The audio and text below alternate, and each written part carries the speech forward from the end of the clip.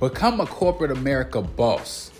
In this podcast, we will talk about the mindset and principles from my book, Corporate America Boss, and the process to becoming a boss within the company you work for. This is not an entrepreneur, business, or real estate podcast. It's not. This podcast contains interviews from live cab coaching sessions and live sit-down interviews with other corporate America bosses and learning their journey in the corporate America workforce. Learn how to become more to receive more. More promotions, more pay raises, more responsibilities, more career opportunities. Don't just be an employee, become a corporate America boss.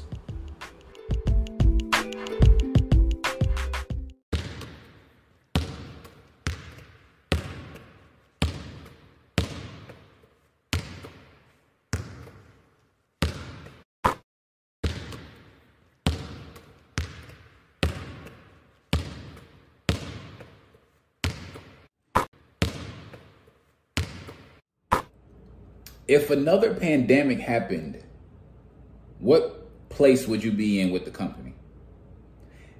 If another pandemic happened, where would your value be with the company you're at? Now, when I say place with the company, I don't necessarily mean the position or title that you're at with the company.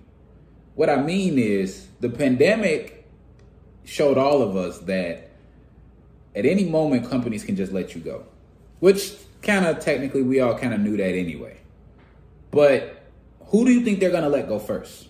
The people who just come in with the same mindset like everybody else, to do the same thing like everybody else, complain like everybody else, bitch and moan like everybody else, or the people that actually bring in value for the organization, the people that actually have a certain mindset that embodies the corporate philosophies. Again, remember, you don't want to just be an employee.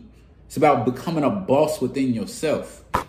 And a lot of companies, they were letting people go. I was in a similar situation with a company during the pandemic. I was fortunate enough to be one of the people they decided to keep and was one of the very last few. And I didn't end up losing my job there at the time. And that's simply because of the mindset that I brought to the table, the value that I brought. I'm always looking to see what I can do to be able to add value to my supervisor. What can I do to make your job easier? You can't just keep thinking in terms of, I'm just going to do just enough to get paid so they don't fire me. Because even if they don't fire you, if something happens and they got to let go of employees, you will be one of the first few that they let go. So really take time to really just think about that for a second. If you ran a corporation and you ran a business and you had 10 employees, 50 employees, 100 employees, it don't matter. But for simple math, if you got 10 employees and out of those 10, you got 4 that have a certain mindset, have a positive attitude, they come in ready to work every day, they're willing to do extra even if it's not their job title. I have 4 out of those 10. Are you going to let those 4 go if all of a sudden a pandemic happens or an economic collapse happens and you have to let people go? Or are you going to let go of those other 6 that's just like everybody else? You got to really ask yourself these questions. Now, we all know at the end of the day, you still have zero control over who they do and don't let go. But if you are bringing more value than what other people are bringing in, then you're going to be more valuable to them. But if you're not bringing in more value to them, then all you are is really just a number.